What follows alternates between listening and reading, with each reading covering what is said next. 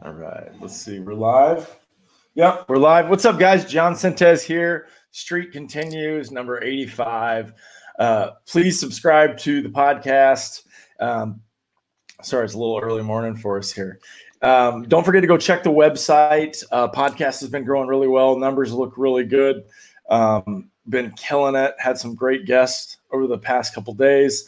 You can check out the website if you need some more information on how to follow it, cutternation.net. Also, you can check out our online store with our hats. We're fully stocked, ready to ship, ready to get them going, which gets me excited. But without further ado, Kurt Hughes of Ignite Baseball. Kurt, welcome to the podcast. Thanks for taking a little time out of your day. Not a problem, fellas. How we doing? It's good, man. Second time on for Kurt. We were just talking about Kurt. Yep. I think that's a Minnesota Kurt. Yeah, no, I've the first episode, I think it got lost in the internet. But regardless, for those of you that don't know him, I know Kurt through the internet and Instagram, and we got connected for hitting. So, Kurt, just assume that nobody knows anything about you. Tell us a little bit more about your kind of journey to get to where you're at today. So just lay that kind of Ignite 101, and obviously you're, Yeah. Go ahead. So I guess in kind of like a lot of hitters that were not like super athletically gifted, like I always felt like I could make myself better by like trying to listen to everybody's advice and try to like make my own swing like awesome. And that kind of like failed me in college, and I realized that like a lot of people were messing things up, which I think is kind of like a generally established thing now in 2020, when maybe in 2009 when I was going through that wasn't as an established thing. So I kind of got frustrated. It's like, well, if no one's going to do this, I guess I will. And now a lot of people are doing it kind of like me, but it is what it is on that front. So I started Ignite in 2016, and I started teaching. I was teaching like lessons and stuff, like hitting lessons out of like backyards and like batting cages, like wherever. Now I with a couple other guys own a baseball and softball training facility in Arlington, Virginia. We've been open since November, and I mean it's going great. And you know, we really pride ourselves on the way that we do all things baseball and softball, but in particular myself, I really take pride in the hitting aspect of it. So that's kind of my thing.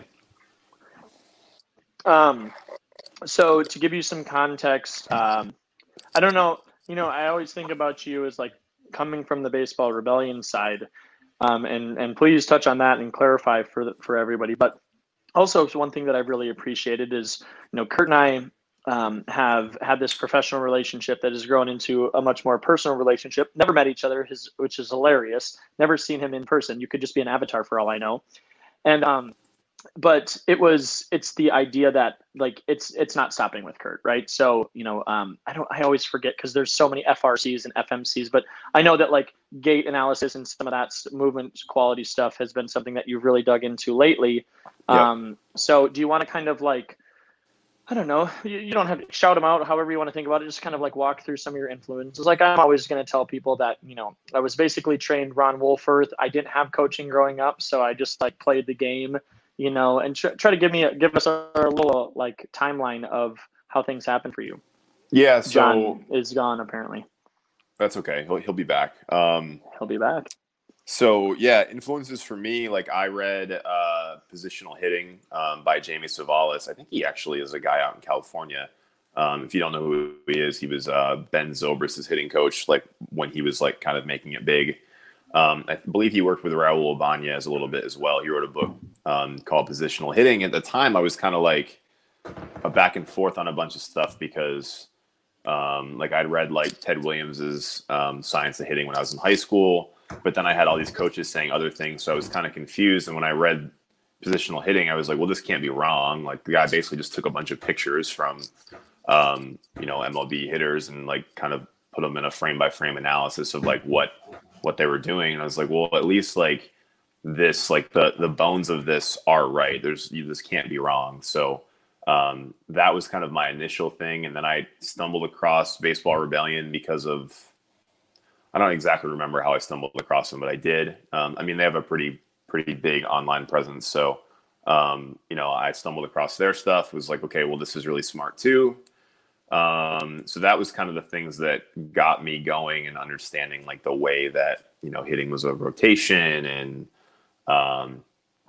getting the right bat angle and, shoulder plane and that kind of stuff. But then like, once I started to figure all that stuff out, like Cass had alluded to earlier, like I got really into, and I have been really into posture and like gait analysis and that kind of stuff, because I found that has a lot of relation to how effective hitters can be and how effective movers can be as well. So I've been really down that rabbit hole for the last, I guess, year, maybe a little bit more. And the person that I've been following probably the most, it's kind of a controversial internet guy, meaning he's probably not the most politically correct person to follow online. But his name is Nadi Aguilar. He runs a company called Functional Patterns. Has a bunch of really weird stuff. Yeah. Sorry to interrupt. Alex Rojas was on Nama Strength Athletics. If he brought him up, so that was one of the guys that he name dropped. Yep. As far as being an influence on him. And he's only like late 20s and he is brilliant. So I highly encourage that episode. Watch that, Kurt, because he has some crazy, he's like a WEC method. Like, anyway, sorry, keep going. Sorry. Yeah. Naudi Aguilar, really, really smart. But he also said controversial. That's why I was like, oh, that's why I know that you're saying the same person. In a human movement sense, he's incredibly smart. I mean, just especially like, and this is true from a throwing perspective as well. Like, the three things that he really focuses on the most are like, baseline posture, like your gait mechanics, and whether that be like you're walking or running, and then also throwing mechanics, because he views that as a like a baseline human movement that like was necessary for survival. I love that. WEC says that same thing too. And man, for the record, I didn't call him out on this yesterday, but Zach Dials had talked about, he said, we are overhead athletes. And that's something, I don't know where this was triggered, but like, I really have a problem with that idea, because we're not. Like, that is, the humerus is not above the shoulder. So how are we overhead? I think the challenge is like, we should be overhead athletes, meaning like the way that our body's designed, we should be able to make our superficial our frontal line stretch enough. So that way our chest can kind of rise up this way. Thus we can get over our head more and more. But like the problem is that so many people are kind of in this extended superficial backline position with their chest kind of compressed. So their ability to get their hands overhead is really impaired by that. But why do we need to be overhead? Why? I mean, when are you just put your humerus above your shoulder? Sure. When are you doing that? Well, like at the end of our throw, do we not get here or no? Humerus is in line with the shoulders. No, humerus is in line with the shoulders, and then you have you just have tilt. Yeah. I don't know. I mean, it's just interesting. It's interesting because that's not, I mean, that's really not my lane. You know, I actually can't classify all of these things, but I'm like, okay, well, this is an interesting thing too. Again, I just thinking out loud. So the blast motion idea of like getting on plane, that started getting me going, okay, that's the bat, perpendicular to the spine. And for me, for us, and I was like, oh, humerus perpendicular to the spine. That's why everybody's shortening their arm path. That's why driveline takes people right here. That's why everybody does that. Right. So we're not putting us above that. So anyway, I understand it, but I'm always like, I don't understand why we're classified as overhead athletes. Our humerus should never get above the shoulder. And when it does, it's a problem. So I think it's more about the end of the throw that like, I think that their perspective would be it's more of, hand is slightly like Porcio lays this shit out like totally. So some of this work is years and years old, but like sure, the hand should be if the shoulders are at parallel to the ground, the hand is only going to be above that line 5 to 10 degrees. And if I was being extreme, I'd maybe say 15. So I think so let's backtrack a little bit. So we said, like, why do we need to be overhead? Is that your No? Okay, was so what you if said? we're going What to was your backtrack, question? we're going to say we should define overhead then, if that's where we're going to start. Because when I say overhead, and when you just did that, you put your arms above your head, above your shoulder, right? Sure. And that's what overhead is. If I was going to go train an overhead squat, my humerus gets above my shoulder. I'm going to, Sure. like, all of these things. I don't do overhead things without putting the humerus above the shoulder. So I feel like that's in the definition. And that's one of the almost unhealthy things for a thrower to do. I mean, can you imagine do hitters? I mean, No. even like a Javi Baez with a really high back elbow, it's still in relation to the shoulders. Let me jump back. So when I was talking about, like, chest versus not being able to get overhead versus being erect and being able to get overhead, what I was talking about more was, like, learning how, like, to create space between your vertebrae so you can rotate more efficiently. So, like, when people are kind of like crushed rib cage, kind of like this, and they can't get their arms overhead, it's not a problem from like a throwing, from where your arm actually gets in the throw context. It's a problem in a rotational context, because if your rib cage is compressed and there's no space between the vertebrae, your ability to actually rotate is really hindered. So a lot of times, like, you can do overhead exercises, and I don't mean like something where you put a bar over your head. I mean, like, some gait mechanics type stuff where you, like, go, like, kick one leg back and go up with the other leg to try to, like, learn how to create space in between your vertebrae, like right here on either side, which can enhance, like, rotational capabilities. So I don't necessarily mean it in terms of, like, this is what we look like when we throw. I mean it like, how do we take people that can't rotate and turn them into people that can rotate? Does that make sense? So I can train that person. Well, I don't know. It's out of my lane, because I'm thinking of, like, okay, if I want to train overhead, I'm going to go landmine press, because that's the safest overhead way that I know how to get overhead. That'll work. Okay, well then again, my point is, like, this is like movement quality stuff. Like, this is like get the body that you're using to be functional and ready to go, right? Like, maximize that. Sure. But then this is where I really have a problem, is that this is affecting, like, return to throw protocol. This is affecting rehab stuff. Like, this is affecting the way that people approach it. And I'm trying to figure out why it's helpful. Okay, here's another thing. Okay, so fix that posture. Okay, the rib cage stuff. Does that have anything to do with what's happening in the throwing shoulder joint? Yeah, definitely. I mean, like, does the shoulder joint affect the rib cage? The shoulders sit on the thorax.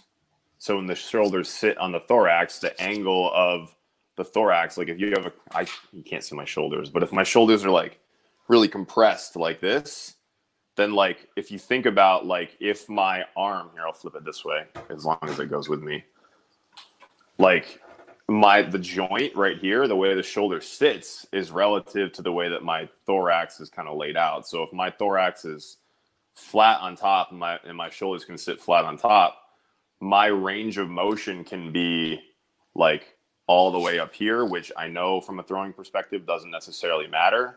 But then also, like, I'm kind of more down here. So my ability to get my arm, like, here's my question. Can you compromised. do the right rib cage right now and reach your hand to the right as far as you possibly can?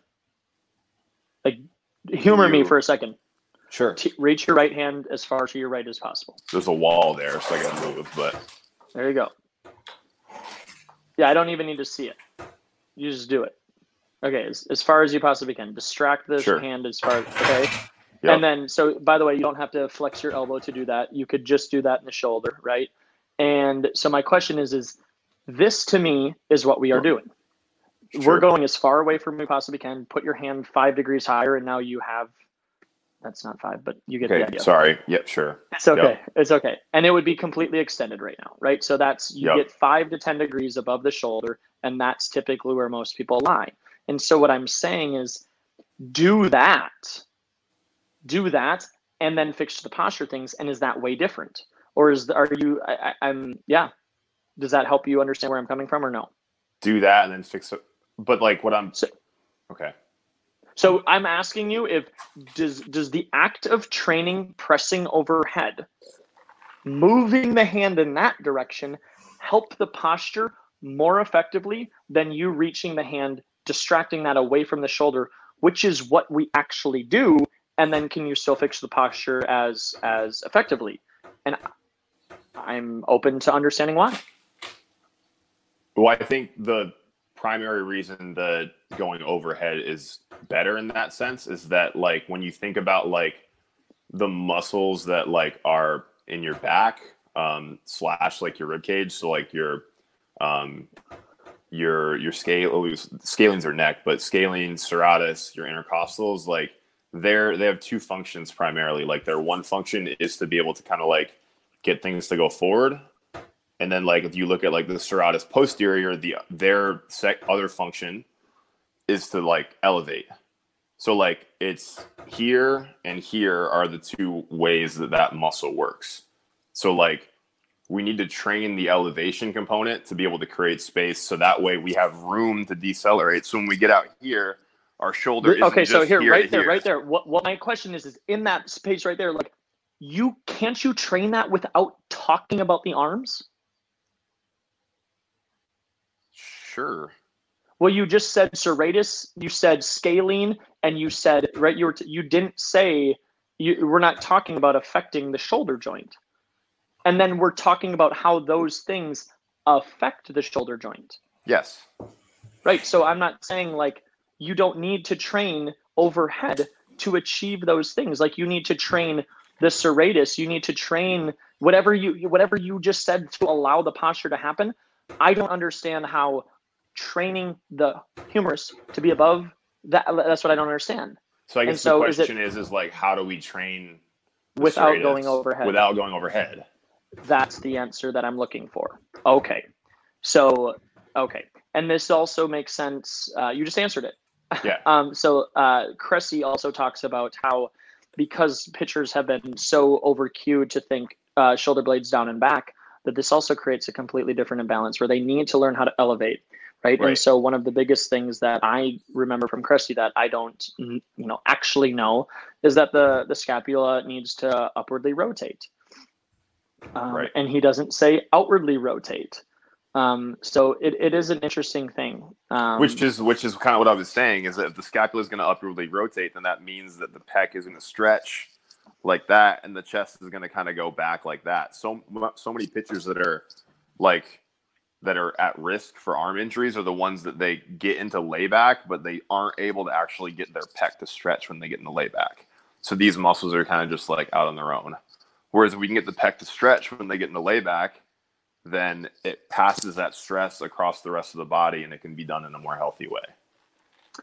Yeah, it's funny that you say that, because Rue, the guy that we rent from, the guy that does strength training at our place, he's told me that I have adhesions up across the top of my pec. And like when I wrestled, the first thing that I did in the weight room was bench a ton, and so like, I don't know if you've heard about adhesions or ART, but like, man, I have adhesions all over my body.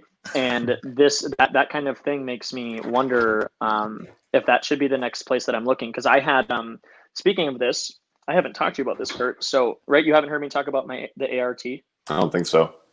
Okay, so everybody's heard it, so I'm not going to sit and go over details. But I had a spot underneath here that every time I got to rotation where I pronated, it bothered the crap out of me. So my fastball, it wasn't as bad, but with my slider, like big time, like every time I got to the end of my slider right under here, and then that would travel everywhere else. Yep. He got that out, and it was like inches of range of motion. It was crazy how much more I could distract my hand away from my shoulder because of how much that was locking down my lat. Right. And then you can see that. I mean, it's just crazy. And I never heard of an adhesion in my life. So had you ever heard an adhesion like a knot? I mean, like I've heard about it in like a myofascial release kind of thing, and how like, so yeah, I mean, I guess I hadn't heard of them like referred that way. Yeah. So he basically is like, what happens is the muscles like get stretched apart and then they come back together and they stick and they get stuck together. And so adhesions can be like tiny, or adhesions can be like, he told me that he had a guy that I don't remember what kind of lifestyle he was leading, but he had an adhesion that was like this big. Like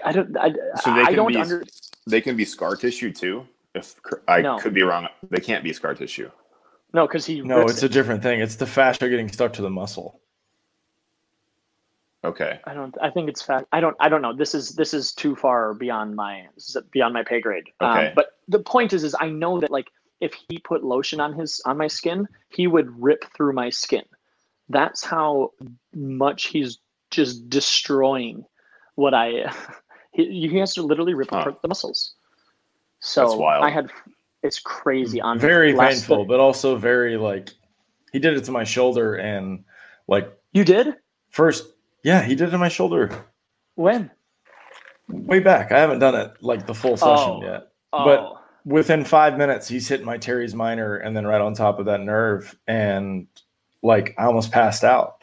But once he said that I had a pretty gnarly adhesion there. And the crazy thing was when what I felt afterwards was like, I felt like my arm was dead for a little bit, for maybe a minute or two, like I couldn't move it.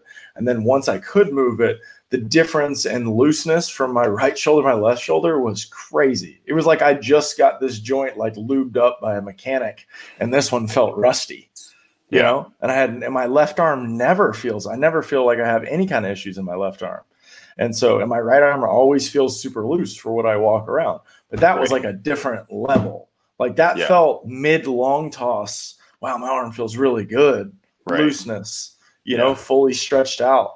And I was completely cold. So there's, you know, like Cass is saying, like there's something there. You know, we got to get stuff. Yeah. Anyway, so that's where going back to this is I'll let you know. I mean, I haven't been throwing, and I was actually anyway. I don't need to talk about me throwing anymore, but that part I'm really curious because exactly what you just said. I think I have tight pecs because I haven't even developed my pecs. Well, that's where your frontal line is. Like, when you said that's where your frontal line is. Sorry, I didn't mean to cut you off, John. No, you're fine. No, it's because that's one of the things that I look for when I'm assessing a player is like, you know, how far back can they just get their hands to go behind them? You know what I mean? The old little league stretch where, you know, you thumbs down and they go back like that. And you can see that some kids like, or, you know, they can't even get their hands in line with their shoulders. Right. You know, it's like the chest is super. So, you know, I feel like I'm built weird, but I do feel like my upper body has an insane amount of pliability, especially into that shoulder when I'm coming through like that, you know? Yep. But my point was that I'm developed everywhere else. Like I do a good job at building muscle mass, and then my chest has never built.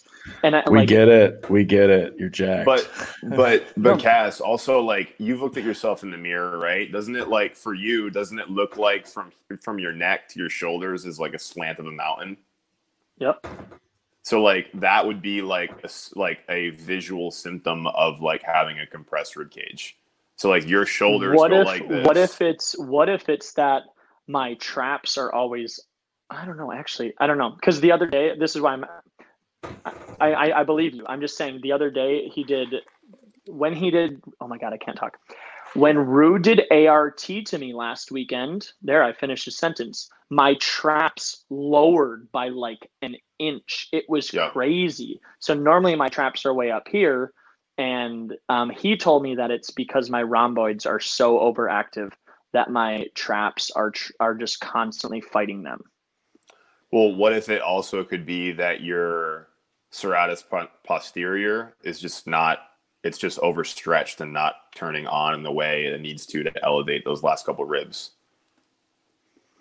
That's where would I find, like, what would limit me? Like, I'm okay. So I can do an overhead squat quite well. Like I do these things. I've gained that range of motion significantly in the past 3 years. And so I just don't, this is the thing. I don't know how much weakness I have. Like I have imbalance, but I'm not like, I don't know that I'm like unable to do this. And so what my point is like, how many adhesions are in the way of me just trying to do this? because I have done so many goddamn corrective exercises. It's unbelievable. Well, and what if- Rue is the first person that has actually, like, I changed the way I look in an hour. I walk out of the gym, I walk out and I literally see how I look different. So do you want me to show you an exercise? I can show you an exercise just for giggles. Sure. So this is a big, like, Naudi Aguilar one, the guy that we were just talking about, that they do a lot. Sorry, I'm in my dad's shop, so give me 1 second. What's Naudi connected to again? Functional patterns. Functional patterns. What is FRC? I know it's functional range conditioning, but, like, is that? I'm not sure, Okay. to be honest with you. Okay. Hold on. Let me throw my fisheye on so you can actually see what the heck I'm doing.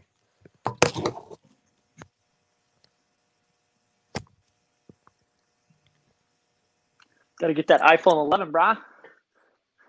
Yeah. Does it have, like, a fisheye, like, setting? Yeah. Oh, it does? That's cool. Mm-hmm. Okay. Oop, wrong light. Okay.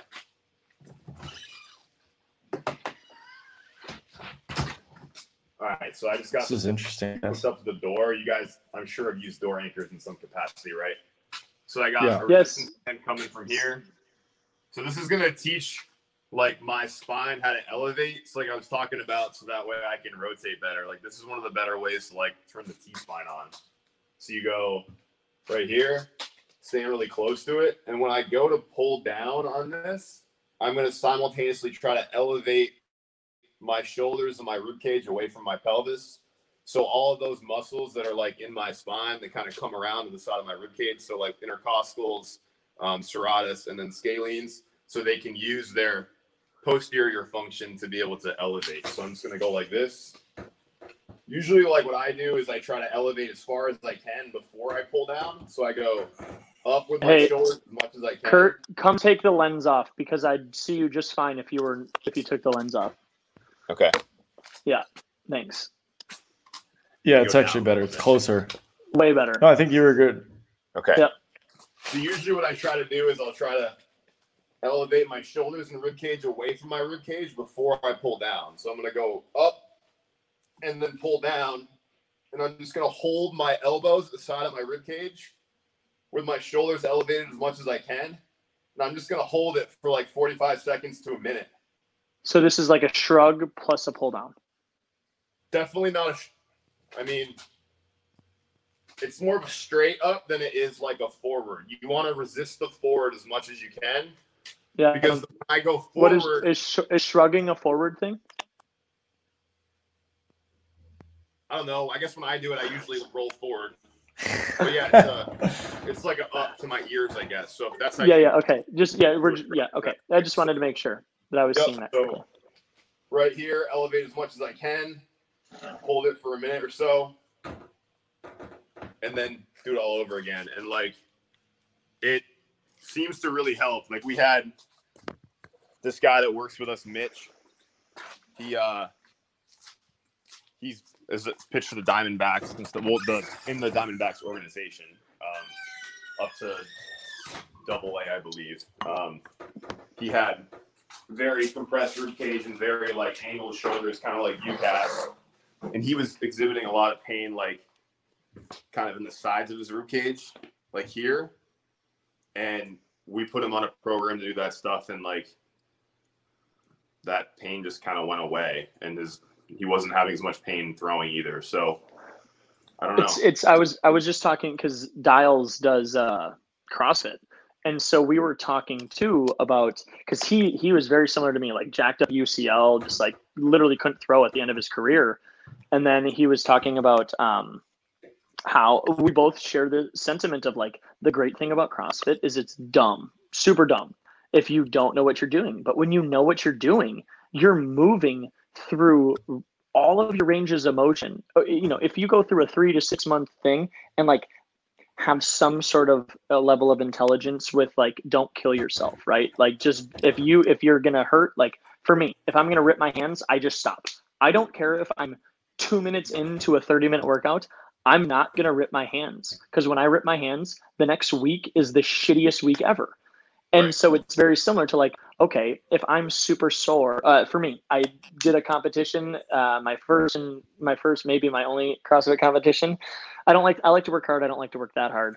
I effed up my back on a deadlift, and it's like, I knew that I was going to do this, and then I did it anyway. Like, I knew it was going to be a bad idea for me to push myself in that way.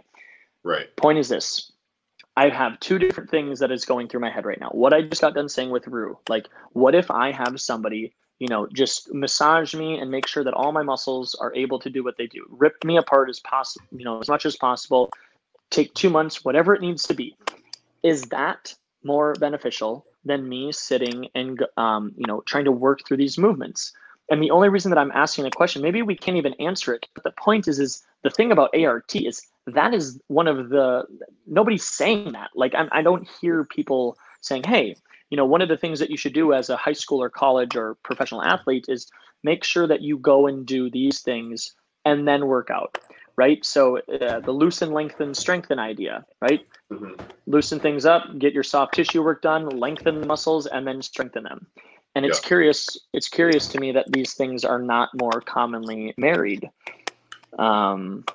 So I think my position is that, like, not that I disagree with you, I agree with you fully, but the challenge with like having like working with a chiropractor or having like a massage therapist like work with you is that ideally, like, if things are like working properly, you should be able to use your own musculature to be able to kind of make those adjustments on your own. So like that exercise, for as an example, like when I do that a lot, like I can literally like crack my back myself, like without like grabbing onto something. I can just like flex my abs. And that's what I was getting at. Yep. And so the adhesions are things that I'm like, okay, if these are as legit as, or it's not as legit or real. It's just like, it seems that they're quite a bit more inhibitory than we're giving them credit for, because people don't talk about adhesions. This is not in general nomenclature. But what you just said was basically what I was trying to get at, is like, does movement release an adhesion? And if you're hard enough at it, yeah. But I think if you pair that with massage or myofascial release or whatever the hell you want to call it, like, yeah. But and I don't know enough, but that's where Rue is like, because he messed up his back in rugby, and this dude's 6'5", 300 pounds. Playing, by the way, he was playing for the Minnesota Gophers as a junior in high school. Like, what? Yeah. For rugby. Maybe it was senior. It doesn't matter. I didn't even know you could do that. I didn't either. And so that's where I've really,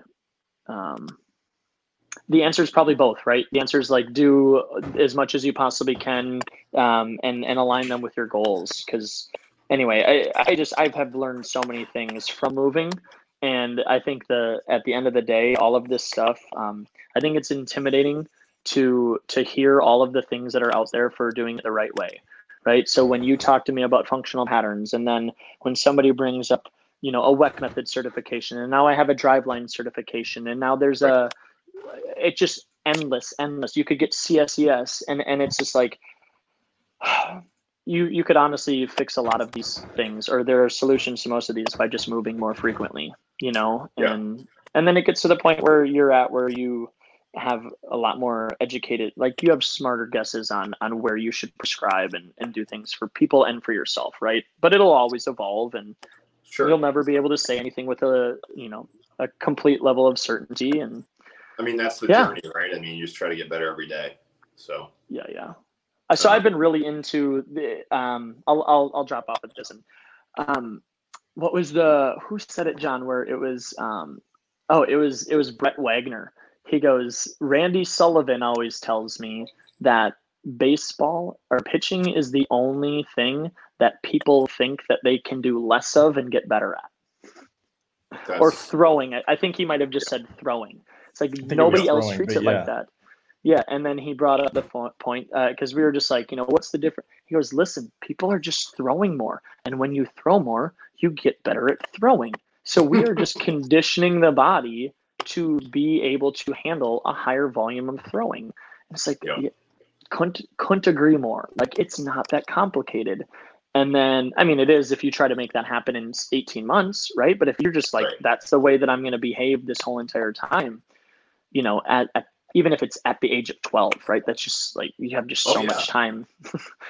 15 even, but you know, the only time that I ever had arm soreness ever was in college, and that's when I stopped playing football and I played quarterback. So it's like I always threw the ball like the whole year, whether it be a baseball or a football, and then like I could throw forever in baseball, and then I stopped playing football, and it's like, well, now I can't throw forever ever anymore. Like, what the hell happened?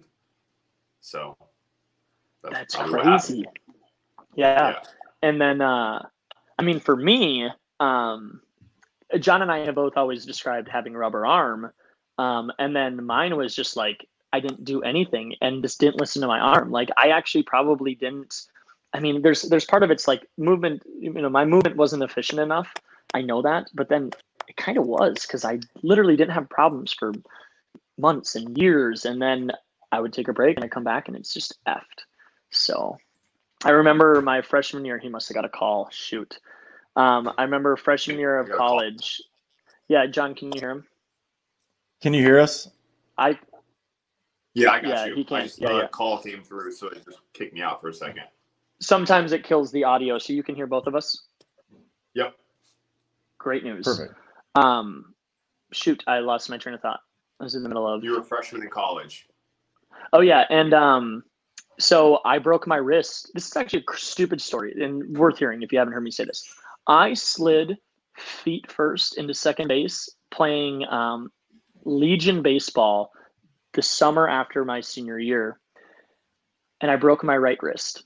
Slid on my left butt cheek, feet first into second base, and the shortstop had come across the bag, and like his shin kind of like bumped into my wrist and shattered my wrist. This is the weirdest injury ever. I mean, not shattered, but like I fractured it. And Right. I think I might have got thrown out. I think I was thrown out, and then go out and I played third. 2 of the 3 balls were hit to me. 2 of the 3 outs were hit to me. So I had to catch a pop fly, and then I had to throw the ball to first base with a broken wrist, and I did. It was like a little dribbler, and like I had no time. And I'm like, this is so bad. I asked to get taken out of the game. I never do that. The next day, I went and played another game because I'm like, damn, I just got to do. And I hit a triple. And so I went 1 for 3 with a triple. I'm like, okay. And then I went to the doctor. They're like, yep, you have a broken wrist. So anyway, I'm making that story long, but I didn't throw all summer is the point. And so I went into fall and I threw 1 inning in my freshman year of fall, and my arm was so damn sore that I didn't throw the rest of the season or throw the rest of the fall. And I'm telling you, I actually haven't thought about this. Everybody knows how important it is. If you're a freshman and you go in, you have to dominate in fall for you to have playing time. So I had 1 inning, and I didn't. I was actually a way better hitter than I was a thrower at the time, and I hadn't seen a live pitch in forever. So I mean, I was swinging and missing at BP fastballs, and I was nervous as hell. All of these things, and I'm getting stuck up on this because it hadn't occurred to me how much that had an impact on what I was able to do the next 4 years. I've always thought about it as like oh yeah, my freshman year I pitched 6 2/3 innings, and like I was a disaster all over the place. But yeah, that had a huge negative effect on me. And I obviously couldn't throw. I broke my right wrist. Like, what am I gonna do? But what could have I done, John? I could have done arm throws with my cast on. I could have been doing overload training all summer long with my freaking 2-pound cast. Have you seen us do hand throws? I don't think so. This is one of my favorite things that John has shown. Besides the glove and the hand throws, we actually did this. John, what's the remote training video that you created where we do this, where we demo this? Do you remember when we did it right at the beginning of? It's on YouTube. Yeah, so we did. It was this would have been late March. So we called it how to warm up for remote training with us. Okay, and so the idea would be, how many times do people not have equipment is more frequent than they would like, and people don't have solutions for that. And so the towel drill, I mean, I'm going to say that, I don't care. Tom House just like freaking a week or two ago, was on his Instagram saying the towel drill is the best drill for XYZ and ABC. I'm like, bro, like this is the thing with the towel drill, layback doesn't happen authentically, and just so many things. And you could actually do it. So here, for those of you that are watching and you want to do towel drill, take video of yourself doing a towel drill into the air, like literally long toss kind of towel drill. Make your target higher and you will start getting more authentic actual feelings of what's going on. And they do allude to this. They go, make sure that you're not doing towel drill on a bucket out in front of you. The biggest mistake that we see. But then they demo it and they show the same crappy stuff. So here's my point. I'll get to it. When you do glove throws and when you do hand throws, it's the same exact thing. You go look at yourself in slow motion on video and you actually do it loose and you will display the same movement patterns. So when people like suggest that the towel drill, oh, you know, it's close enough. Of course, it's not going to be the same. It's only a towel. They say in their video that it's 3 or 4 ounces. Have you seen somebody throw a 3 to 4 ounce ball with 0 layback?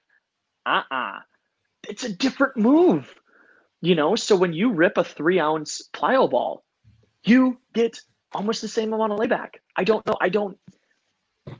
Maybe I don't do enough research, but I get so jacked up about when I think about these things because I'm like, you don't have to think that long to realize that. So anyway, hand throw. Throw your hand. If you were going to throw, and you normally think about throwing at home plate, the feeling of doing a hand throw correctly is shooting your hand up like up and to the right. That's where you have to throw your hand because this is what's actually doing it. So think about a wrist weight. Yeah. Okay. Yeah, they're creating that tolerance, right? So they just go away from them. Yes. Okay, Yep. That's healthy elbow extension. That's why they make sense. So you just have to, the great thing about hand throws and glove throws is is that afterwards. happy anniversary, Wife says hi. guys. Thank you. Oh. I'll let her know. Is Yesterday was our anniversary. Congratulations. Thank you. healthy elbow extension because you don't worry about anything else besides the hand. And so the biggest negative with like a glove throw or a hand throw is that you could misplace the healthy elbow extension. Does that make sense? I think. Okay, so let me use here. Okay, well, I want to actually do it without showing because we have people that just listen to this. So, okay, so let's imagine that you're releasing the ball, okay, and so you're at pitch release, and your pelvis is facing home, and your shoulders are facing home. Okay, everything is just squared up. Your right shoulder is not in front of your left shoulder. You are just completely neutral with third and first. Okay. I'm not saying that's right. I'm saying, okay, let's work from 0 degrees is right there. I got you. You're fine. Okay. And then I'm saying for the people at home too. So what I'm saying is, okay, so healthy patterns are going to be, and this isn't real. I think the average is like 30 degrees in front. So the back shoulder, you know, at pitch release is roughly 30 degrees in front of the front shoulder at pitch release. Yep. I think John is closer to 45, and I've made comments in other episodes of how I think that there might be something to that idea that he errs on that 45-degree side because he loses it back here. He has early trunk rotation, but he gets away with it because of how much he gets his right shoulder in front of his left. Okay, so you understand the degrees, 30 to 40 degrees, somewhere in there. And then there's the upwardness. So you have to actually feel the hand go that way. What I'm doing right now is I'm like, so imagine if you're at a stadium, I'm right-handed, I'm throwing my hand up at the upper deck, right? Because what happens at the end, where's my hand, is my hand does this.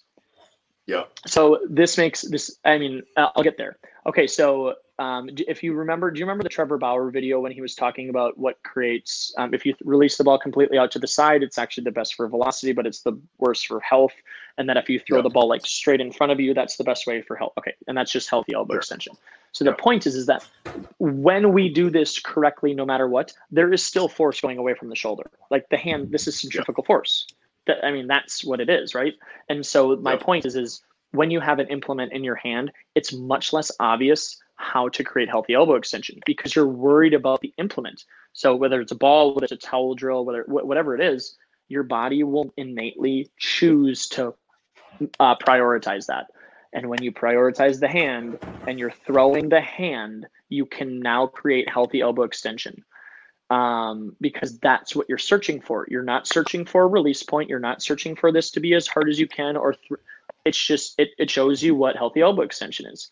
And so what it's allowed me to do is I was scared to throw as hard as I could because of I have a torn rotator cuff labrum, UCL, like a lot of things going on, adhesions everywhere, right? And so I was scared to make like high effort throws like this, and let the shoulder relax. And as soon as I started doing hand throws, I realized that if I extended in a healthy way, if I had healthy elbow extension, that I had zero discomfort at my shoulder. So the last thing, and then I'll shut up. So this just goes back to the wrist weight thing. So you should hypothetically be able to throw your arm away from you with a implement in your hand as hard as you possibly can with zero discomfort. Like you'd really have to get distracted. You'd really have to distract the hand with a lot of weight or force or whatever. And I just don't see that happening. So that's my point. But then people don't express that healthy pattern when they do this. So that's where the hand throw can happen. Can you help me? Do you know what I mean by that direction? Is there a better way to describe that? Or Cass, can I say one thing? So like when you're doing this, like when you're saying like up towards the upper deck, that's why the overhead stuff is important. Like you're doing it in the context of rotation so the arm doesn't go up, but that movement is relevant as far as getting your arm out towards your target. That's why John can get 45 degrees of trunk rotation when he releases the ball, is because he can do that. So again, this is I don't understand. Thanks, I just don't understand how much it is in the, he said, thanks. Yeah. What I don't understand is how you just have to, like, that's not what's moving. Like your lat is lengthening. This is a thoracic move. Like this is not independently up and down. Like it's going to sit in here. Have you read the book Anatomy Trains, or even looked at like the posters of like the lines of fascia and stuff like that? No. So you should just Google it. Just type in like Anatomy Trains posters and then like look at them. Like basically like our lines of fascia, like they can only get so lengthened, and then they have to like shorten. It's just like a muscle, except like a line of fascia is just like a chain of muscles, basically, right? It's basically what the kinetic chain is. It's just like an actual like visual way of like seeing what it is. So like when you think about like your lateral line, like if you can get your arm up like this and create a shit ton of length, I don't know if I can swear on here, sorry. Create a bunch of length definitely right swear. Here, then that allows me to get my arm out really, really far this way when I rotate, so I can get that trunk rotation for healthy deceleration. Like if I is Steve Cishek an overhead thrower? Are sidearm and submarine guys overhead throwers? That's not the argument I'm making. No, I'm asking. I don't think so. But they are. But the length of their lateral line is still really important. I'm not saying that you have to be an overhead thrower. I'm saying that if you that's not what I'm saying your either. Lateral line during your throw, even if your arm is not up really, really high, then you can get that trunk rotation that you're looking for. But this is what I'm saying is Steve Cishek should be classified as an overhead thrower then. Because if you take away his ipsilateral tilt and you stand him up, the angles are exactly the same. So the things that I mean, and again, maybe this is something that we have to dig into, and I'm not doing enough homework, but I just don't get it. No, I think it's the same. I'm telling people, and again, maybe somebody needs to, maybe I'm not listening enough, but I'm going to tell a shortstop that you should do our program, because when you learn how to throw correctly, I don't care. John and I can go play shortstop. No problem. I can go. We have the ability to play any position on the field because of the work that we've done as pitchers. I'm not saying that's always common, right? But like, I just know that we have good enough patterns to be able to just bend over and throw submarine, bend over, throw sidearm.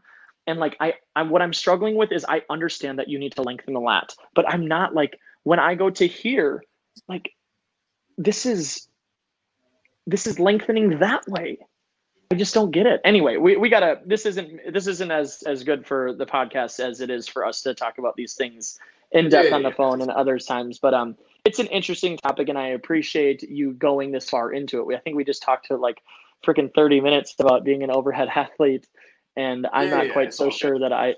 No, but it's confusing. I don't think you guys went into anything that was difficult, because it is confusing. Like there's so much information about it, and whether it's an overhead or it's not, or and even when you guys are talking about it and all the phrasing that you're using, like my internal self of how I deal with information, and you guys are just using all of these strong words. It's just nothing but I'm hearing proximals and extensions and numbers and all that stuff. But it's important, you know what I mean?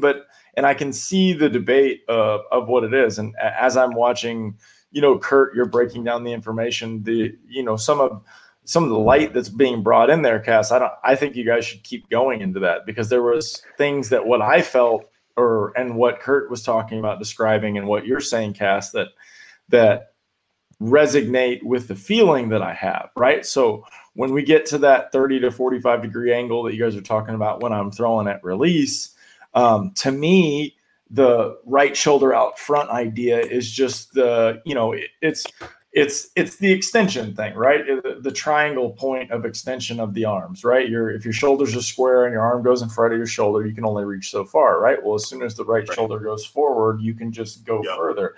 I don't know if I was just figured out how to do that, you know what I mean? But I know that it creates my extension, not only as far as like the degrees in front of my shoulder, but like literally closer. So I think personally that costs me a little bit of velo in the acceleration part, but in the same sense, what is velo? Because I'm getting closer when I release it. So then it's changing how, when the hitter's seeing the ball. So, I personally, yeah, exactly. I mean, I don't have any issues. You know what I mean? I never get stuck. My arm always seems to get past my front hip. That's where the rules, those ideas came up, where once I realized how it was to get there and fold, Cass has been talking about folding a lot lately, and I always feel like my shoulders fold into my left hip. And I try to do it as fast as I can when I'm really trying to rip. And looking at old video of myself, it really looks like that's what I'm trying to do, where I'm really just turning as fast and as violently as I can to create that tetherball effect, on that path to be able to rip that ball all the way around. I like that you said tetherball. If you have something, Kurt, I have an idea. So if you want to ask something. No, go for it.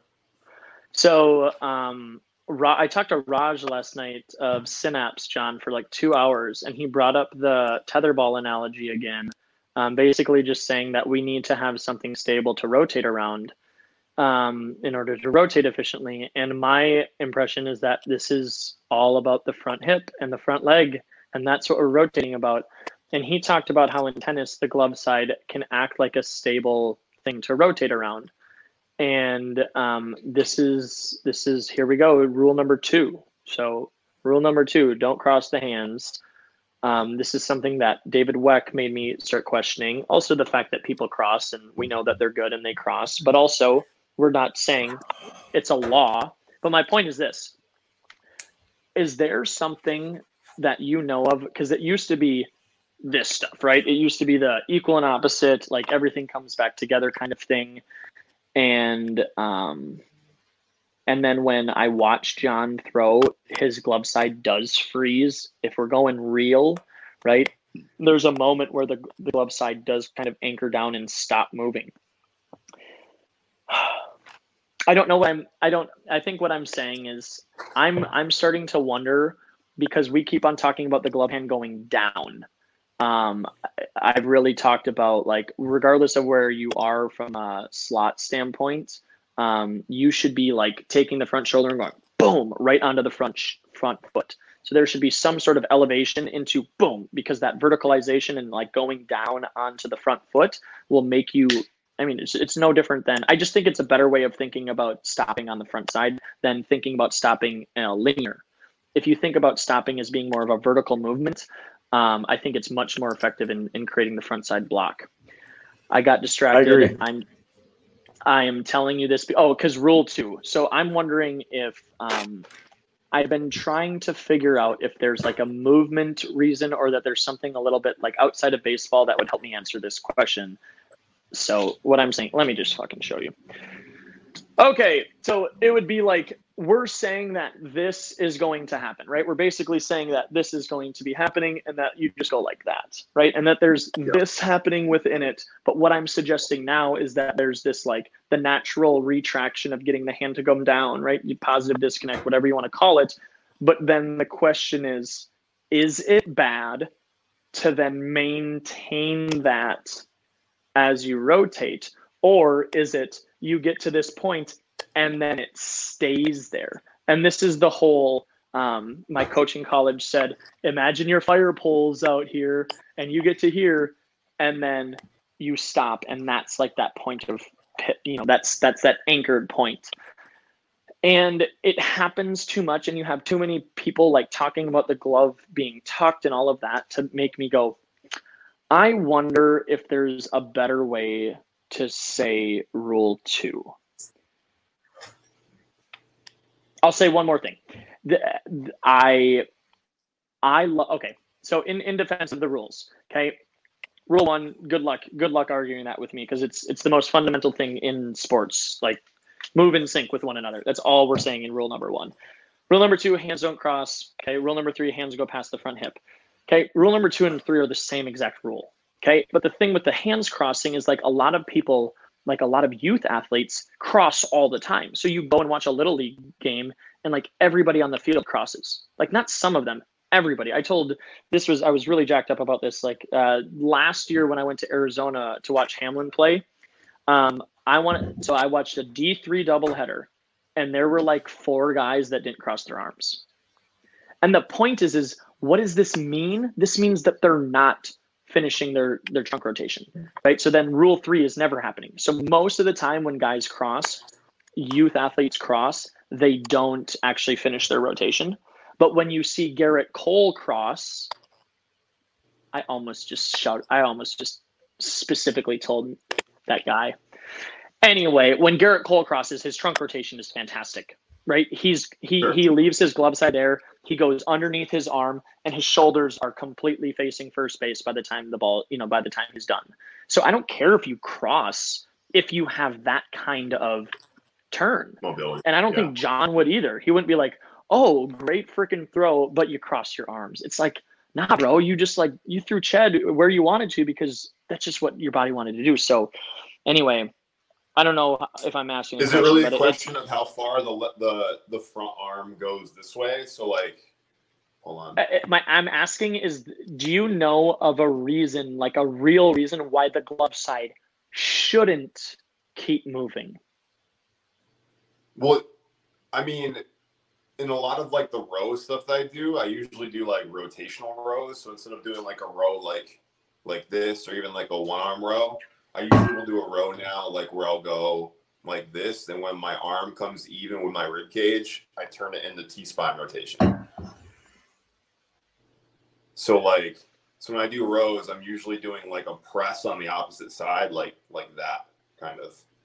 Well, I think that when you talk about what the body could do, I think there's an argument talking about the chest is the argument would be that the pec just got stretched out. So you could actually, boom, bring that back in, right? So the positive disconnect stretches out the front pec, and then you could actively do the opposite as the T-spine is going in the opposite direction, right? So the T-spine, yeah. But like this right here isn't really like a supported shoulder position.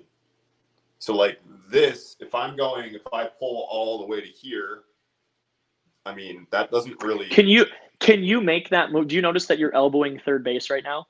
Or first base? Could you make that move down, like to your left foot? Like that? Like where am I? That's the move. I'm just sitting in a chair. No, that was it. Yeah. That was it. That was it. Yeah. Like that? No. So think about if you take that move to your front foot. Do it one more time. Yeah, that's it. You just have to make sure that you go down. It's high to low. Think high to low cable pull. Well, but okay, that's how John says it. What I have been wondering is this is where the WEC method stuff comes in. I'm not discrediting John's stuff, by the way. I think it's the best. The best thing that I've. I'm saying for the record of the audience. So the WEC method thing of pulsing down into the foot is what I'm really leaning into right now. Is that I think that say it the way I've been thinking about it since you told me yesterday. Yeah. When I pull down from the gun position on my glove side hard, I feel like I add energy to my front leg to help me stop. Yes. So if I direct my glove side energy anywhere besides down into the left leg, it's counterproductive. Like, and then I was doing a drill a while ago at the other gym where I was showing guys when we're doing plyo throws to show that you actually have front leg stability and body control. After you throw it, you jump up off your left foot. And it's something I haven't posted that yet. I have it in slow motion. But I do it. If you do it right, like I saw a Conyo 100 dude jumping up in the air after the throw. Craziest thing I've ever seen. Right. And then the guy on the same team, I saw someone like use the ground in a weird way. It was almost like he didn't release his backside, also thrown 100. But one of the big things that I noticed is the front leg, like heaviness, right, was unreal with both of these guys, right? One guy was super explosive, got into it and was like Bugs Bunny and like would hit, bounce up in the air with his arm and just be like, he'd finish up in this like Strowman Spider-Man position all the time. I'm like, dude, you are crazy to watch throw. And granted, weird control, not very good, right? But threw 100, but he was more of a slider, fastball middle slider guy.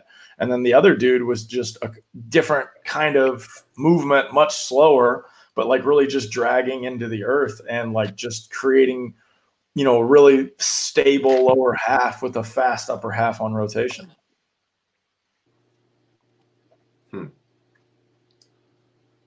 Yeah, I don't know. I mean, it's strange. I don't know. I think I'd have to learn more about like the WEC thing about like pulling that front side down to like be able to. Well, okay. So have you seen the pulsers? I don't think so. Is that the things that you like swing around and stuff? No, that's the RMT ropes. You're talking the ropes, right? Like little sand shakers. Yeah, there you go. Okay, so the idea is that you're double down pulsing is the phrase. So both hands go like this. Okay, and so if I was going to round first base, which is, by the way, this is one of the biggest reasons in baseball why I don't know how these are not going to just blow up in baseball. Okay, so actually that's not fair.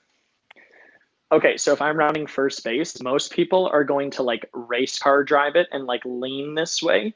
But if you pull your hands over on this side of your body and start pulsing, you like drift. So that's like one little thing where hand placement just like in locomotion in general, I've never heard anybody talk about it. So that where the hands are and then the act of the both hands pulsing down. So these just like make you feel it as you jog. And then like jumping, gosh, do you know, this is the other thing. Do you know how many people throw their arms up as they jump? Hey, I'm going to throw some force up that way while I'm trying to put force into the ground. That makes no sense at all. And so these, dude, I don't have to say that. I'm just so excited because it exposes jumping patterns, it exposing shuffle, like the whole thing. And so that's where it stemmed from. And so what I find myself doing as I run with them is I'll start directing my these pulsers too much one way or the other. And I have the 12-ounce ones, which they don't make anymore. So they're all 8-ounce ones now. But so it's real obvious to me, is my point, is when I don't pulse into my foot because I don't get the added benefit of like that thing, and so that's where it's all stemmed from. It's stemmed from, you're trying to create ground reaction force. So why wouldn't you put more force into your leg? And so use your upper half to pulse into the ground and you gain the benefit of that. There's other things. It's a little, he's so dramatic, and I don't help because I'm dramatic a little bit too. But there are moments where there have been moments, and he's described this, so I get it. But there have been moments where I go, oh my gosh, this is easier the harder I try. And that means the harder that I pulse down, the more I like get it back. So if you go like that, if you throw your shoulder down as hard as you can, what's it going to do? It's going to come back up. It's going to come back up. And so the more that you give down into the pulse, the more that you receive the recoil of it. And then all you have to do is just like, boom, let it go. And then let it go. And then you start playing with the hands too. So you start like opening one joint as you close the other one, opening one joint as you close the other. And so I've really been playing with this as I'm running. And well, have you ever done that? Have you ever seen like, or have you ever tried to almost like run like you're doing a doggy paddle? No, tell me more about that. It's fascinating. So if I'm running and I'm trying to run for time, so like let's say I'm trying to run like a quarter mile as fast as I can. If I run and I think like when I go to run, every time that I go to bring my arm back, I'm gonna do it like I'm swimming and like stroke like this. It's absurd how much faster I run with the same effort. Okay, so I'm not this is just an interesting take when I hear that. Okay. I love this part. So to me, it's not, this is what's wrong about that from my experience is that it's a overhand move. Running is an underhand figure eight. What you just showed me was an overhand figure eight. So why I think it works is because, okay, this move is not the move. It's the move after that matters. Because this is the move, sure. This is the loading move, right? So yes, functionally it's great, but then the point is thinking the run is coming from, right? So if it's the muscles that are in your core that are driving the thoracic spine movement to be able to keep your legs straight when you run, then like it's kind of both moves. It's not just one or the other. But I do know what you're saying. His argument is that, I mean, that I don't know. Form running is what he's attacking, and I don't ever hear David talking about. I don't know. Anyway, again, that part is out of my lane. I know enough to like be interested in things, but I can't sit and have a roundtable discussion on David. I can't either. David, yeah. So anyway, you should try it. If you go for a run, oh, for sure, just for giggles, for a quarter mile, be like, I'm going to swim for this quarter mile, and listen to your run timer. You're going to be like, wow. Yep. And again, what I like about that is when you start going here. So when you start turning your hands in, when you start pronating things, you're closing off the shoulder joints. And so most people are running with just open. They're swinging open joints. And when you leverage the internally rotated shoulders, now you have the ability to go boom, right? And so like I'm being dramatic for us to see it, but it's simply that there's so much more rotation in athleticism than I think people understand. And that when we think about running, I don't think people understand or see the amount of rotation in running. So that's kind of, and then going back to your guy saying that throwing is a fundamental human movement. I mean, John loved when I started bringing that up, because how many people say that throwing is an unnatural motion, and everybody. Yeah, so I would it's crazy how we deny history, in that idea.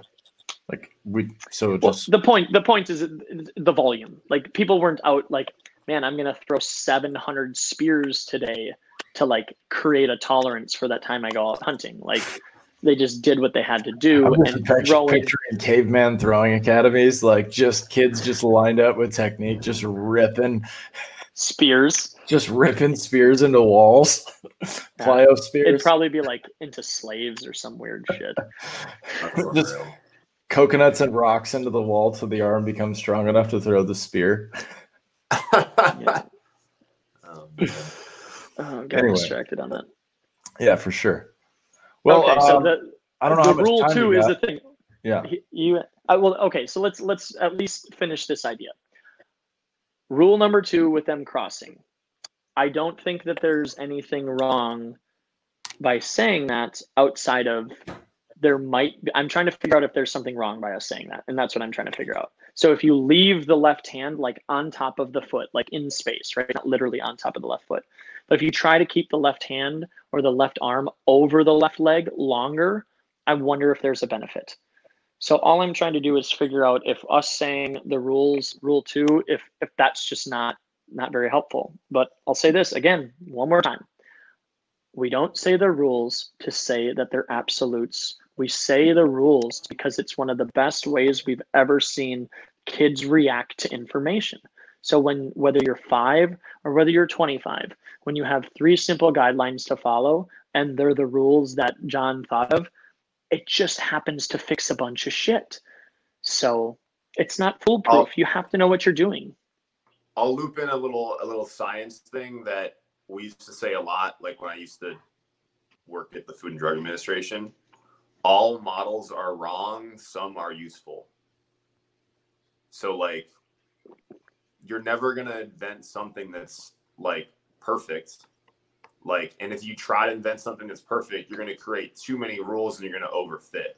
So like John, I think like, I can't speak on like the quality of the rules that you have because like I don't like really use them and I don't really teach throwing like that. But like what I will say is that like I think a good general rule is if you have like rules that govern anything, if you have less than like 4 or 5, then you're probably in a good place.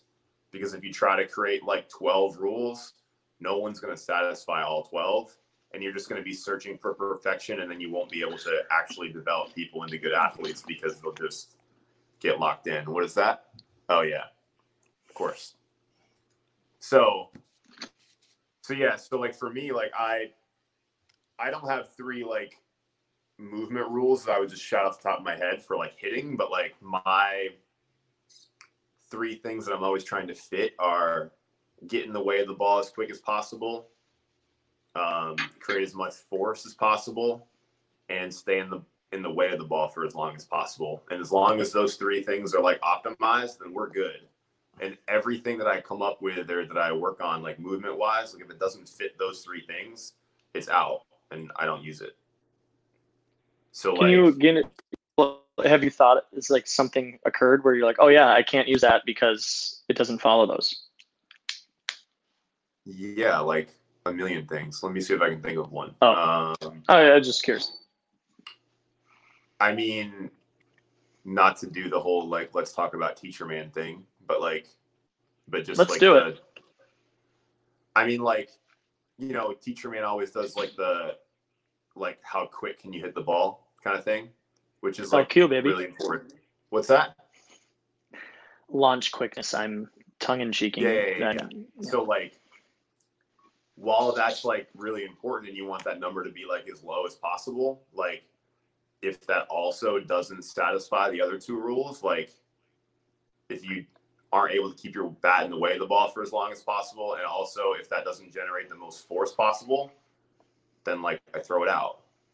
So like as long as you're within, you know, a couple, meaning like 2 or 3 hundredths of a second of that numeric value that teacher man's guys are creating, and then you're able to make that up on the backside with the power that you create and with how long you're able to stay in the path of the pitch, then like that's a sacrifice that I'm okay with making. So it's like a conscious decision on my part to not chase that. Does that make sense? Yeah, and I think what's so helpful is that, you know, you alluding to 3 or, you know, just a small amount, it's not that that's the end all be all. It's not that that's like the end. It's that you have to have a beginning, right? And so like, whatever, I don't care. It's not like Richard watches this shit. Where is any of that simple?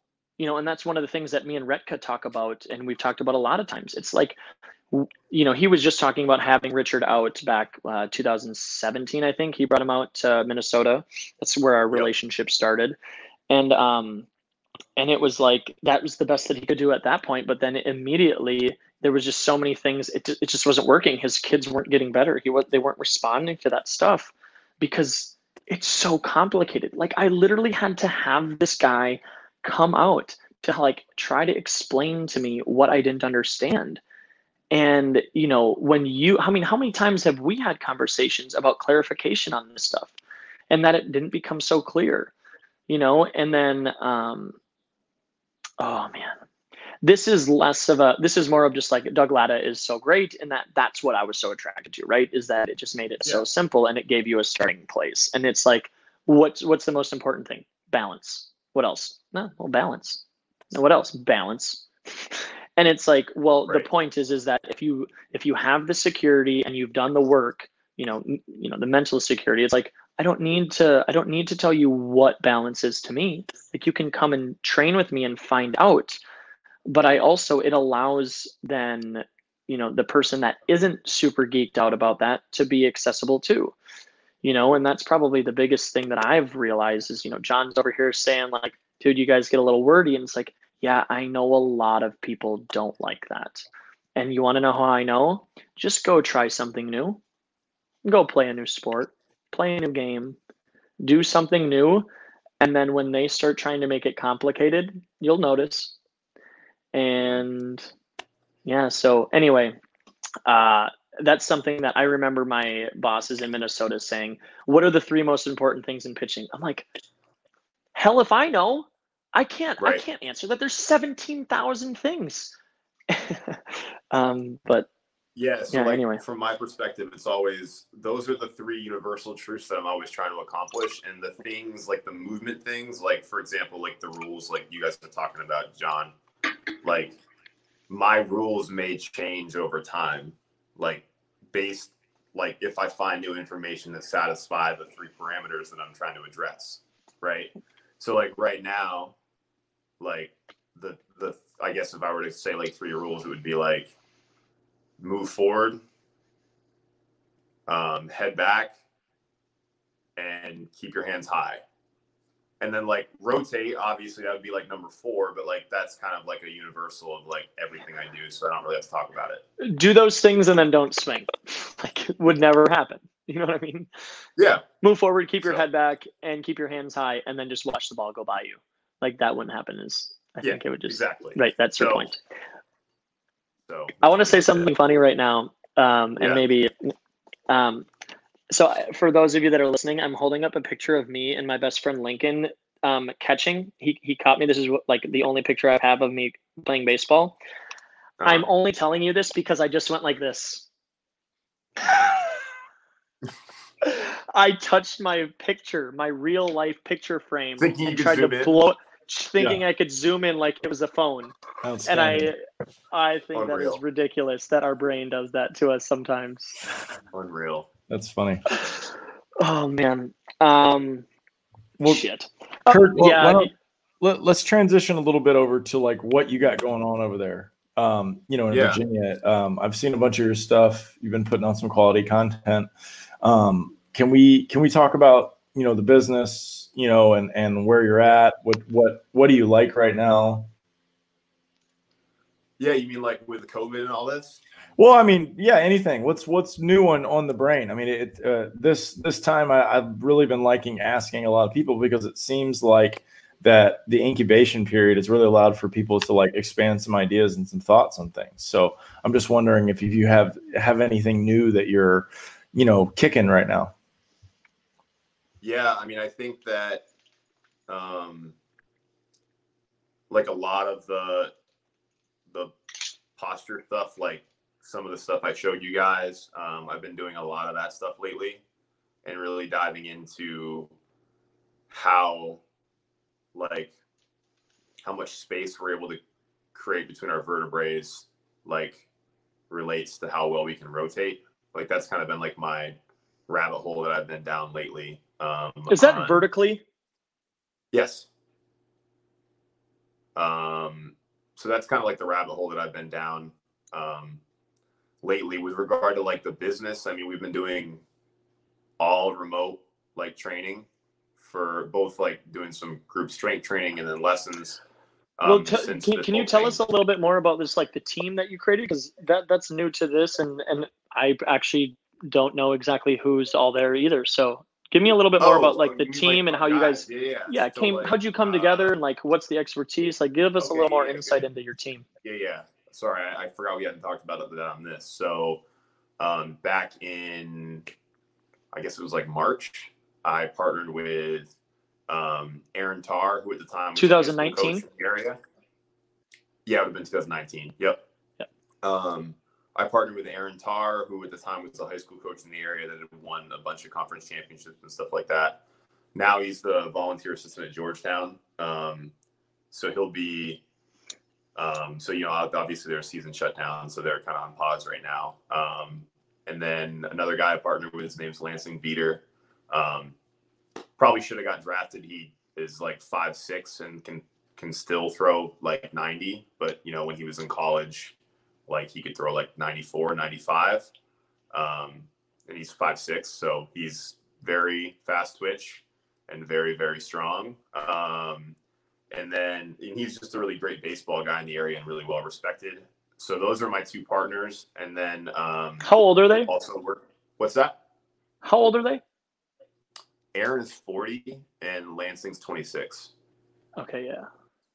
And then our guy who's like he works with our catchers, and then he also like works with a lot of our pitchers. His name is James Keller. He was working in AA for the Tigers this year, but he obviously the season got postponed, so we're just kind of waiting on that now. So and then the other guy that works with us, his name's Mitch Aker, and he used to play in the Diamondbacks organization as a pitcher. So he has his degree in kinesiology, so he does a lot of our strength training stuff. That's awesome. So yeah, we have 2 weight racks there. We have two lanes, one long lane that you can like throw a full pen in, and then one shorter lane that like has our hit tracks in it and stuff like that, where we do most of our hitting stuff. But yeah, I mean, it's not like a huge space, but like it gets it done. Everything we need is right there. When we're functional, we do, lessons and group training. I had, up until that point, I'd built such a lesson following that it was kind of just something that we continued to do. And from sometimes with the intricacy of hitting stuff, like the lesson format does work pretty well, but usually the way it works best is that like you do like a lesson every 2 weeks or like a lesson a month or something like that. And then you would do group training on the sides. That way you can get your throwing work in and you can get your strength work in and like the application of the hitting work. So like, whether you're hitting off a machine or you're just taking batting practice or what have you. So that's kind of the way our business works and it flows. So, we're constantly adapting and evolving. But, that's kind of where we're at right now. And, while we were still able to be open, like it was going great. So, I really like that, just between our conversations and that how I feel about lessons and stuff. I will stick up for you in that, like the fact that you're pairing that and saying that and creating that language with people.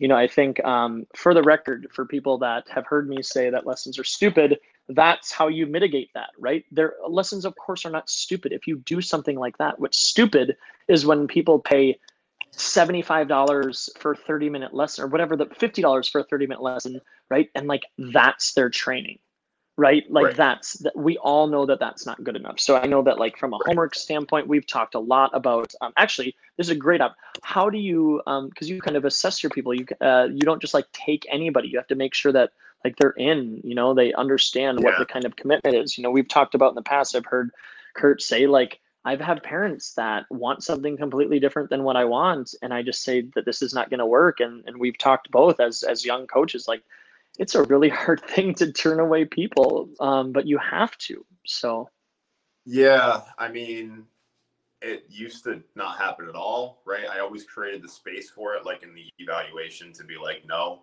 But like when you're broke and you're trying to build a business, you just work with anybody. You know what I mean? But then like in the past year, it's been more of a situation where like, if there's someone that like, I don't want to work with because they're not committed or it's like kind of like a babysitting environment where they just want something, something to do for their kid, then like we're just not gonna do it. Like I'll give you like a 5-second example. Like this winter, we did like these like 8-week like hitting camps, which went like pretty well, but generally speaking, the people that like signed up for it, like probably like 75% of them were just like, oh, well, I kind of play baseball.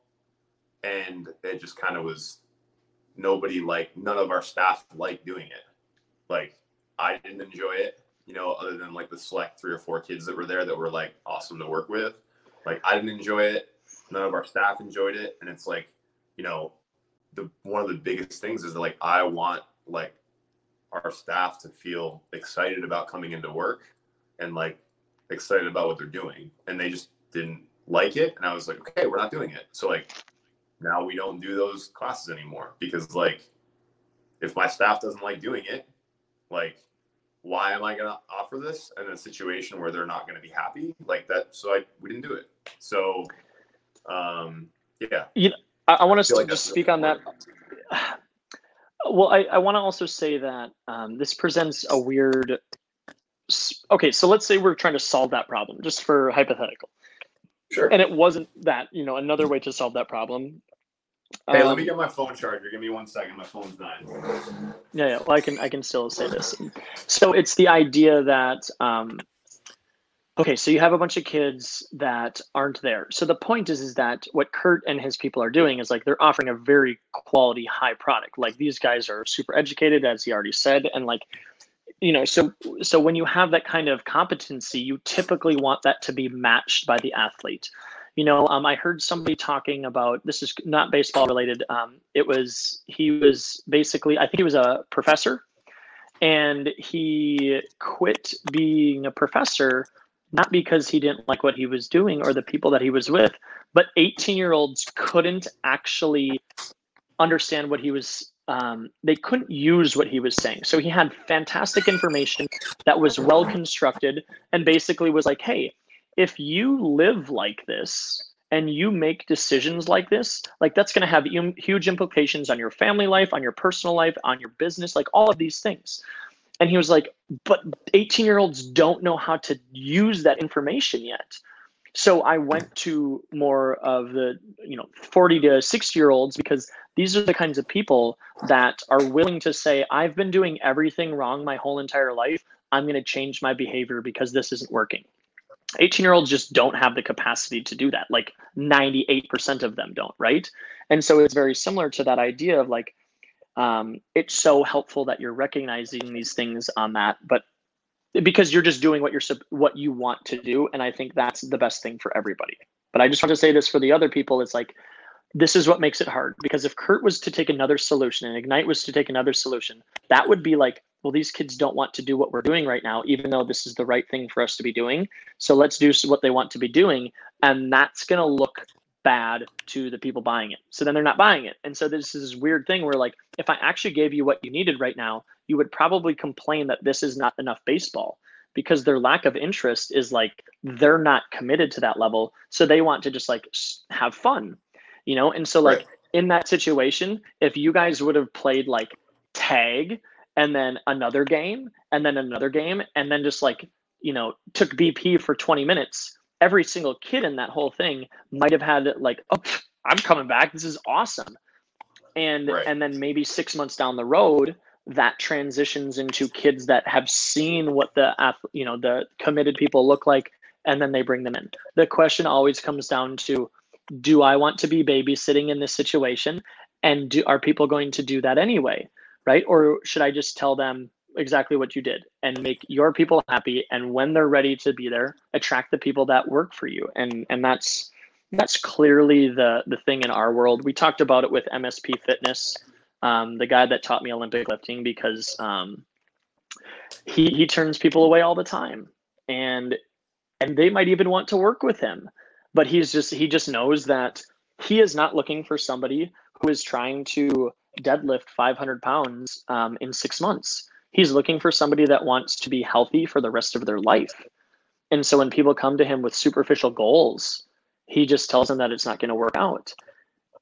And what I'm saying is, like, there's also this part where you could take those people and then educate them and go beyond. But anyway, I'll bring it back to this. Is Raj and I were talking about this, and the point is this: I had never thought about this. I'm always going to be the guy that's like, oh, but those kids, if they get the right thing, I'll inspire them, and then they'll become baseball players, and then I'll have that on my resume.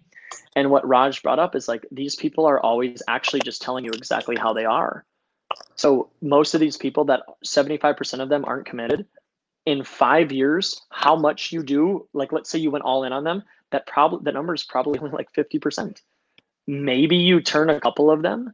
And then the idea too was, what kind of people don't treat things seriously like that? What kind of people pay for that, show up, and then don't take it seriously? Are they just going to become different people in 2 years? Are you really that inspirational? And I'm like, no, right. I'm not. I'm not that cool. I will do my best, but at the end of the day, if you're not very committed as the athlete, it doesn't matter how good I am. So anyway, it's one of those things where as a good coach, you need to recognize who those people are that you need to, like, encourage and, like, bring out of the depths. But then also you have to know how to be like, bro, you're never going to be worth my time. And that doesn't mean I think you're a bad person. It's just like, I'm clearly setting up my boundaries as a coach and as a trainer. I think it's just like about, like, how do you as a person want to spend your time? Like, do I want to spend time with people who are passionate about the same thing that I am? And, like, the answer is yes. And, like, if you don't show any passion, like, what are we doing here? So your job is not to create passion in baseball. It's to right. And that, I mean, that same thing can kind of be said with, like, trying to, like, learn new things and, like, add new things to what you guys are already doing with people. It's like, you know, I'm never afraid to, like, try something new or different, because, like, I know that, like, we could be going the right direction or we could not be going the right direction. And, you know, the freedom and kind of flexibility that, like, all three of us have to be able to do that kind of stuff, like, I think is awesome. And I think that's one of the things that's awesome about, like, working for yourself or working, you know, closely with people that and you can kind of make decisions together. So I mean, we change what we do, like, every day, and always try to, like, edit. So yeah, I love it, man. I'll just say this, we should wrap it up here. We're going on 90 minutes. No, I gotta get some lunch anyway.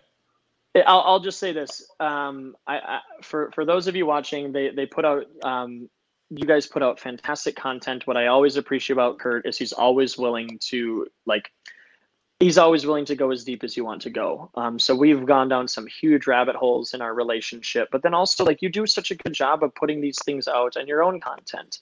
And I know since the business, you're always hard on yourself. Like, yeah, I could do more. Like, screw it. If you know, the people out there do their homework and they go through your page, man, how many things have we taken back and forth? I'm like, oh my God, this makes me better at pitching. And then you know what I mean? It's just been really fun watching that evolve. So again, the reason why Ignite's a thing is because this dude just doesn't stop learning, and it's been so fun. It's so surreal. Like, we've never met, and I know it's just more common. Dude, I was supposed to be in San Diego this week. Oh, that's right. I forgot about that. Somebody's supposed to be a wedding this week. I was supposed to be there, but obviously I'm not now. So gosh, that was a long time ago that you brought that up. Yeah, but they had to cancel and move it. So I mean, I guess whenever they move it to, then I guess I'll be in San Diego and I'll let you know. So. Well, frick, we got Dials out there. Now we got multiple reasons to come out there. For sure. And if ABCA's in, you know, if it actually DC. happens. Yeah, it's in DC this year. Cool. Sounds good. Did you know that? I think I did, yeah. Oh yeah, I just found that out yesterday. I wonder if they're gonna have that. Yeah, I'm hoping that it would be, I mean, who knows though? I mean, January's a long way away, but it would be very, very cool if we could get that going again, because that was I needed more time. That's what I needed. You haven't gone yet, right? You haven't gone yet, No, right? I gotta go. I haven't gone yet. Dude, let me tell you. It was if you're that I was telling there was a dad that I thought of right away when we went, because I didn't know that it was open to, like, you know, dads and kids like that. And I think that the ABC is missing out, not allowing more parents, or like pushing that marketing thing, or like having another version of that because of the convention and how many vendors were there and stuff. You know what I mean? Because it would be the greatest thing ever to have like just a general baseball convention, you know, where, you know, you could just go, because I mean, there are literally 2,000 vendors. Like, there's just not enough time in 4 days to go look at all this information. I mean, you can, we walked up and down every aisle, right? But even then, like, you never know. You sit down and talk to a guy, and we were talking to, or no, that was at winter meetings. Never mind. I was mixing that one up, but I was thinking of the Kango guy. Anyway, but you know, which, by the way, we should probably reach out to him, Cass. Kanga Tech. Yeah. I should see if he would come on. Nigel, do you know what Kanga Tech is, Kurt? No. So we only know about it because we went up to TPI and TPI, Greg Rose TPI, Titleist Sport. Okay, yeah, just on base. Yeah. And so it's just like it's just a thing that tests force. So like you do abduction of like all of your joint. You know, you just go through the gamut, and so it's a tool that tests force. And he was at the winter meetings, and nobody talked to him.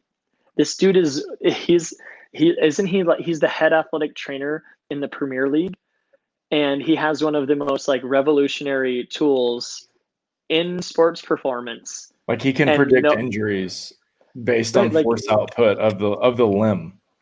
Yeah. And the fact that not one Major League Baseball team had the wherewithal to do it. I mean, like I think the Angels are working. There was like 2 or 3 that already were, but like, it's crazy. It's brutal. Anyway, yes, ABCA, DC. That's pretty cool. Yeah. I don't think that you can do it's you're not going to buy it. I'll tell you about it, but like it's a very expensive machine. I know. I'm just interested. Oh yeah. So yeah, we should get him on the podcast though, John. That's a really that would be great. He's freaking Nigel. Some good stories. Yeah. Yeah. He's upset with the system as well. Like, he doesn't when we talked to him, it was super cool. So that could be exciting. So he was joking. He was like, if I was at a soccer thing right now, like people wouldn't stop talking to me. Like, it's just so funny. So anyway, All right, dude, this has been awesome. I'll say thanks and I'll let John close it down. No, it's all good, Cass. You can sign off. Go for it. Oh, okay. Well, Kurt, tell people how they follow you on social media. Yeah, so Instagram, Ignite_baseball. Actually, that's all of them. So Twitter, Ignite_baseball as well. Facebook is just Ignite Baseball. Yeah, feel free to give us a like or a follow. IgniteBaseball.org. Yep, IgniteBaseball.org is our website. Yeah, that's where you find me. Feel free to shoot us a message. We're usually pretty good at responding to that stuff. So. And pretty much an open book too. So this is, I think the whole entire Ignite family would love to hear some questions from people. So, for sure. Open book. So anyway, I wanted to say before we haven't talked a lot about our stuff. So in case people aren't doing this, you should be following us as well on Instagram, because we talk about this. We're highlighting a lot of the people like Kurt. We're giving more context to that. So if you are watching this and you're not following us on our social media, like, figure it out, because it just creates so much more context to our information. And this goes to, and if your people are watching this too, I see this all the time. People, we have free resources all over the place. John's YouTube, Kurt's YouTube, my YouTube. It's supplemental information that people don't take advantage of. So anyway, make sure to check out Kurt. Make sure to check out Ignite. Make sure you're following us to create context for this stuff. Rate, subscribe, review. Did I say anything? Did I miss anything, John? No, just online store. Online store. Our hats are glued up, ready to go. It's the best hat in the game. I don't care who you are. It's the best hat in the game. I'll trade you a t-shirt, or I'll trade you guys t-shirts for hats. Gotcha. I don't know, dude. Okay. Sweatshirt, I'm just whatever. kidding. I'm just kidding. We'll talk. Yeah. All right, dude. He just loves All right, a good bargain. That's all. He loves a good That's barter. it. That's You know, it. like he's never gonna jump right in and be like, sure. And he's like, I don't know. Yeah. Well, I don't know. Yeah, exactly. Typical ball player. Anyway. That's right. Oh, All right, great man. This has job. been All right, awesome. guys. Let's. I'm gonna talk to you later, Kurt, because I still want to go deeper into the open close stuff. But for the rest of you, thanks for watching. If you got this far, ready to go, Johnny? Yes.